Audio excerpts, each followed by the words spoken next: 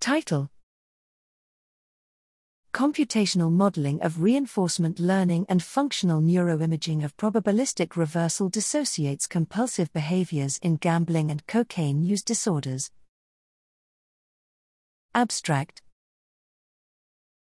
Cognitive flexibility refers to the ability to adjust to changes in the environment and is essential for adaptive behavior.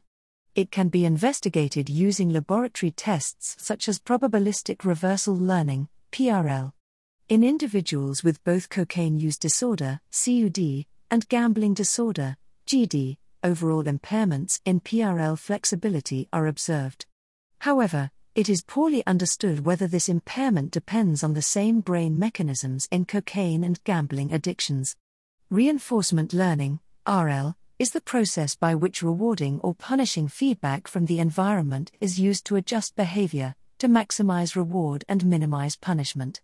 Using RL models, a deeper mechanistic explanation of the latent processes underlying cognitive flexibility can be gained. Here, we report results from a reanalysis of PRL data from control participants, N equals 18, and individuals with either GD, N equals 18, or CUD, N equals 20, using a hierarchical Bayesian RL approach. We observed significantly reduced stimulus stickiness, i.e., stimulus-bound perseveration, in GD, which may reflect increased exploratory behavior that is insensitive to outcomes. RL parameters were unaffected in CUD.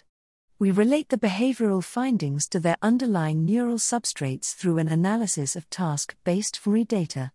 We report differences in tracking reward and punishment expected values, EV, in individuals with GD compared to controls with greater activity during reward EV tracking in the cingulate gyrus and amygdala. In CUD, we observed reduced responses to positive punishment prediction errors, PPE, and increased activity following negative PPEs in the superior frontal gyrus compared to controls. Thus, an RL framework serves to differentiate behavior in a probabilistic learning paradigm in two compulsive disorders, GD and CUD.